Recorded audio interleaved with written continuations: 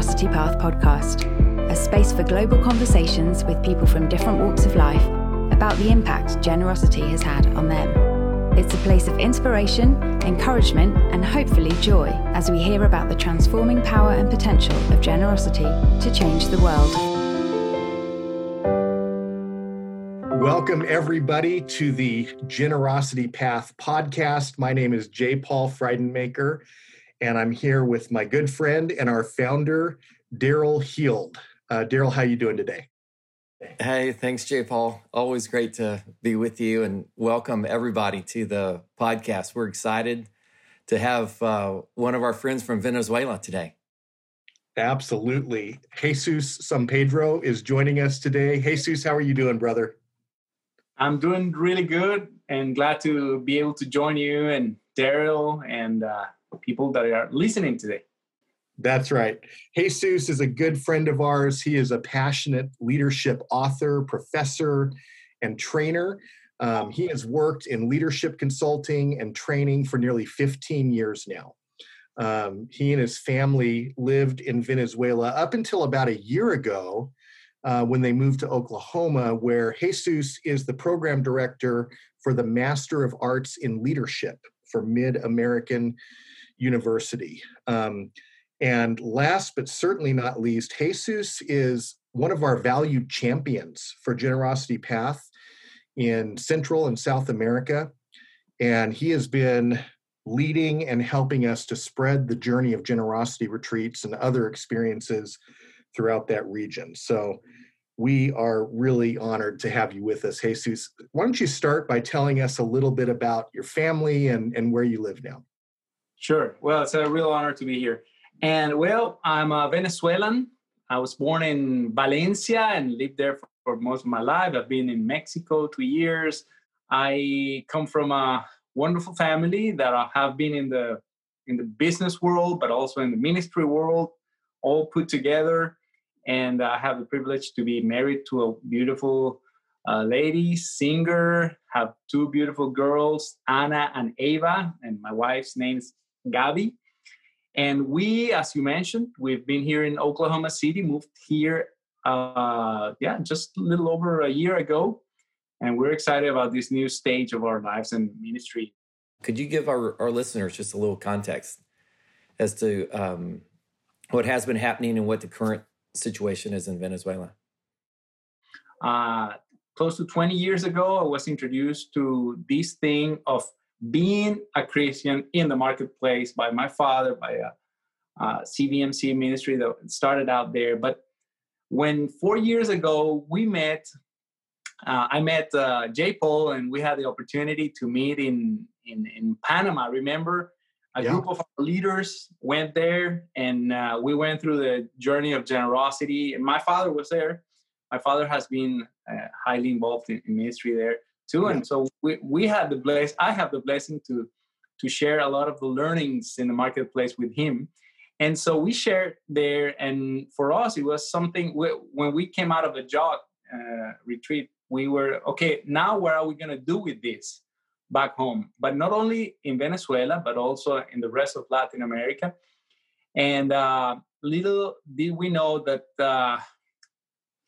that day, something really sparked in our hearts saying, well, we have to share it because we don't really know what the Lord is going to do with this. Once we got back, we started sharing this, and we put together that same year 1 or 2 jog retreats there. And it was just amazing to see how the many people that participated had different stories. One of them had to do with a gentleman who went into his the little town where he was born after he went through the jog retreat, and he was very excited about what he could do to transform his very poor community and all the things that were going through, the challenges that everybody was going through. And he just started sharing 2 of the videos that are shared through the jog retreat. Cool. And he created a whole transformation in his community, not only from the church that he attended, but also the farmers, and everyone would start saying, well, you know what, we have something we can share. We thought we didn't.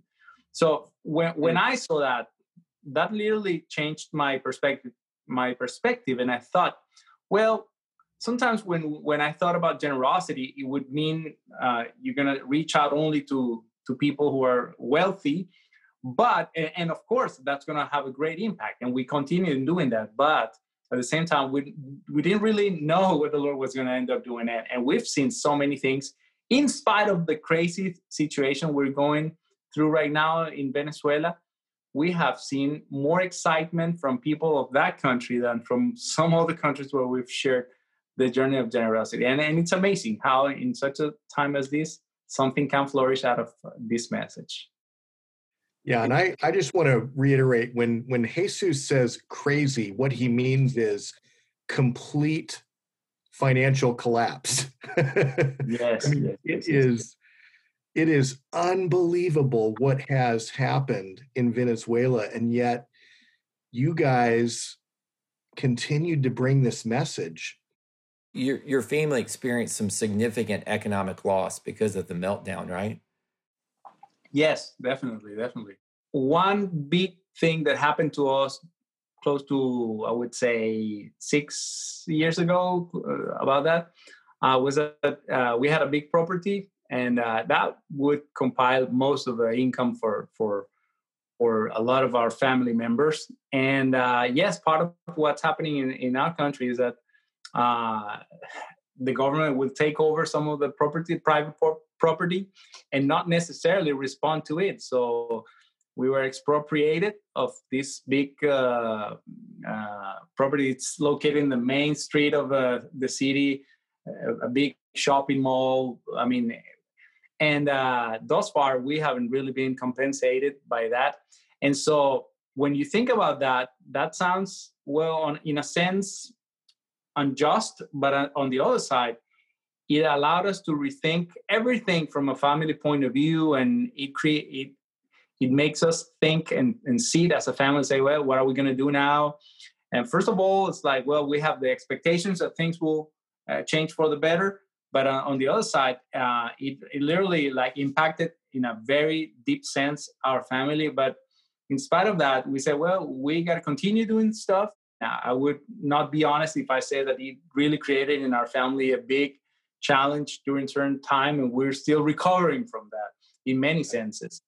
But at the same time, we have seen the work of God in the midst of that, and how people say, but how come you're not, feeling so bad or anger? You don't feel anger about it. It's like, well, we understand that there's a higher, a God that is higher than the situation, that is taking control of all that. And we're definitely seeing how this uncomfortable situation has not necessarily taken the first place in our hearts, but it has not kept us from keeping on doing what we're doing in terms of spreading this message. Thank you for sharing that. Thank you. Jesus, what happened in your church when you brought the journey of generosity to your church in Valencia? One of the first things we saw happening was that as soon as we shared the message, and we saw some people really blessed by what we shared, we literally saw that in only 1 month, we were able to collect the whole budget for the year for the whole church.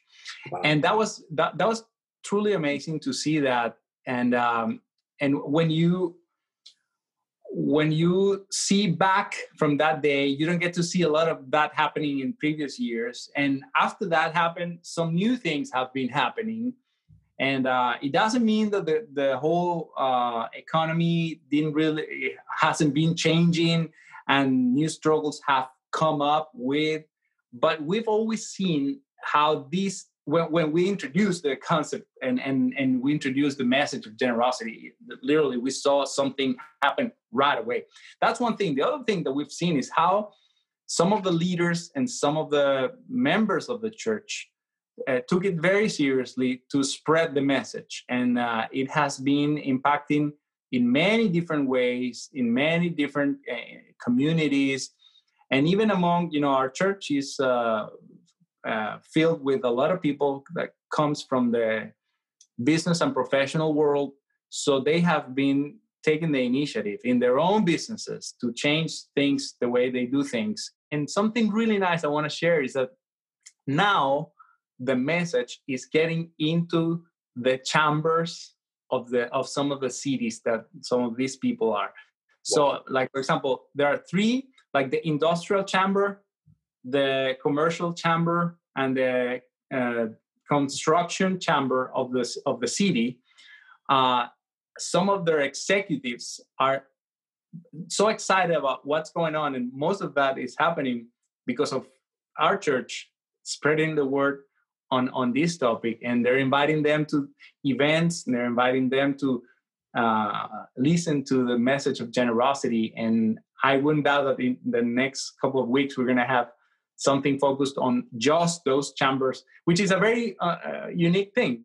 You know, even hearing the update, it just gives me a lot of joy, because it reminds me of that crazy passage in 2 Corinthians 8, when Paul's talking about the Macedonian church in their extreme poverty and undue hardship and overflowing joy. They urgently pleaded for the opportunity to give. You know, and that's just some of what you were just talking about. Wait, I've got some other friends and I'm excited about this. But when you've had, you know, an economic meltdown and 1,000,000% hyperinflation, it's, you know, so countercultural, makes no sense. Why should we be teaching generosity when everyone else is, you know, where there's a lot of fear, there's a lot of anxiety, and there's scarcity? This is the beautiful part of this story, that you know, that the message works in every context. And I think, you know, just been so encouraged to hear the leadership that you and your father have given to this. Yes, and you know, Daryl and J. Paul, that you're so right. When you think in terms of what should be happening, the logical thing would be that the country would be a beneficiary from the generosity of some other people. But to see that people inside Venezuela are getting excited about spreading that message is something that blows my mind, and really turns grace into a new concept in many senses. And really, really beautiful what the Lord is doing. Yeah. Wow. I remember you told us a story several months ago about one of the orange juice vendors outside of your offices in Valencia. Would you tell that story for our global audience? Sure, definitely. You're talking about Jairo. Jairo is a wonderful guy. He wakes up every morning with his 2 or 3 daughters, and probably they're at 4 a.m. in the morning. They're already getting ready in a public space right in front of my office back home in Venezuela, and right in front of a very famous park that is right there across the street. And he just stands there out in the street with a little cart, and he sells orange juice. And when I first went there, and I say, well, sir, can I get a mid-sized orange juice? So he basically, he waited until I drank a little bit of, probably 2-3 sips. And he said, come over, sir. And I was like, what's happening? He said, I want to add some more juice to your cup. So I said, like, is it going to cost me something? Or no, that's just the way I do things. So I was like, well, probably this guy was happy about something that day. And then 2 weeks later, I came back, same thing. And then I noticed he wasn't only doing it because I was there, but he would do it with everyone. And so one day I said, Jairo, you got to talk to me about why do you do this? So he said, well, I understand that God will bless me beyond my understanding if I bless people around me. And the good thing is that, I mean, as time got tough in the Venezuelan economy, he kept on doing it. And so it reminded me of, or the basic concept that he uses is what we call in Venezuela, ñapa. It's basically, I'm going to give you something more, something beyond what you paid for. You don't deserve it maybe, but it's just, I want to give it to you. I want to bless you. From Jairo, what I learned is that doesn't matter how bad the circumstances are outside. He kept on using this strategy throughout the years, and he was there every morning. And I would ask him, like, are you really doing well in your business? I mean, is this really? Oh, yes, man. I'm doing better than ever. I don't really mind about what's going outside. God is blessing me beyond what I understand. And he was such a wonderful brother to get to know. So Jairo, I'll remember his orange juice and his ñapa. Yeah. Well, and I think if I remember right, you told me that other vendors around there will come and go. Isn't that correct? Oh, yes. He's been there for probably 10, 12 years. And he told me that he's been able to sponsor. He has a big family. And so he's been able to send most of his kids to school and pay for everything for his family by selling orange juice. So he's a humble guy, but he showed us, he showed me a huge lesson on what generosity could look like. Just amazing. Just amazing. So what is, it's so fun to hear what's happening in Venezuela. Tell us about, because you also have this regional perspective. What about some of the other Latin American countries? In the last 3 months, we've done probably 4 or 5 different journeys of generosity, online versions of it, which is a first step version of it. And to be honest, I can tell you that we've seen so many people so interested in this and so open to the message and so open to listening to what could change their current path or their current situation. And some of them say, well, I was expecting that you were going to come with something out of this world. But the good thing is that this message is only getting in or coming to us and remind us of the beautiful message of generosity that is already in the Bible, and we've been missing it. You know, Latin America has been known as being a region that benefits from the generosity of other people. But I'm personally so excited in trying to leverage a movement all around to change that perspective, to incorporate the biblical dimension into their thinking patterns. And we're seeing it happen. And let's see what the Lord will bring with a new generation of people in the marketplace that do something with this message that is planted into their hearts. Amen. Lord, hear our prayers. We've not only seen the immediate benefit of what the Lord has done in terms of provision and how people have generously given to the needs of the locals, but also we've seen how this has created a global movement now because of the many people that have gone with a heart of generosity from Venezuela to the world. So it's beautiful. Love it. So along those lines, Jesus, here's kind of our final question that we love to bring to our podcast guests.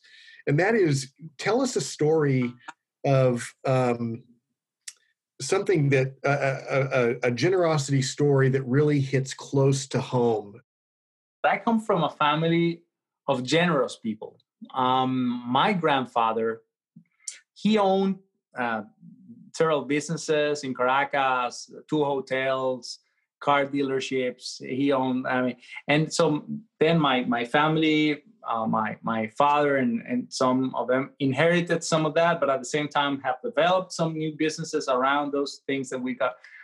But one thing I've seen along the years, and I remember when I first got married 11 years ago, I moved into a new place and I found one day an old guy. And I introduced myself. I was new in the building. So I said, hi, how are you doing, sir? Nice to meet you. My name is Jesus San Pedro. And he said, oh, San Pedro, do you have something to do with this Augusto San Pedro? So like, well, yes, my father is Augusto San Pedro. My grandfather was Augusto San Pedro. Well, it might have been your grandfather. First thing he said, he was a wonderful and generous gentleman. Oh, he helped me out when I needed this and this and this. And he never asked me to pay back. And I'm so thankful to this day. And I really want to let you know that if you need anything here, I can, if I can be of help, I owe this to your grandfather. He was so just like that story, I find every time I meet someone who has met my aunt or my father or my other aunt or my grandpa, I get stories of that. So I have a huge burden continue the legacy to the next generation, to my kids, and because it's been beautiful to see how a family of generous people made an impact that lasts longer than what money could do somewhere else.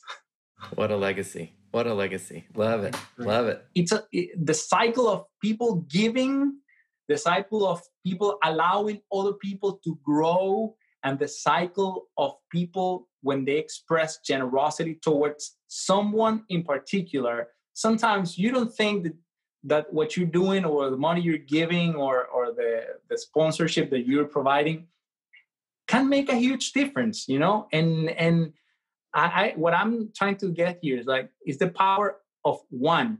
When you teach one person, or one person experiences the grace of God through generosity, that heart is going to be changed. Jesus, thank you so much for joining us. God bless you. I'm really honored to be here. Thank you so much for the opportunity, and I hope this may be of a blessing to those who listen today. So awesome. Thanks to everybody for listening. We'll catch you next time.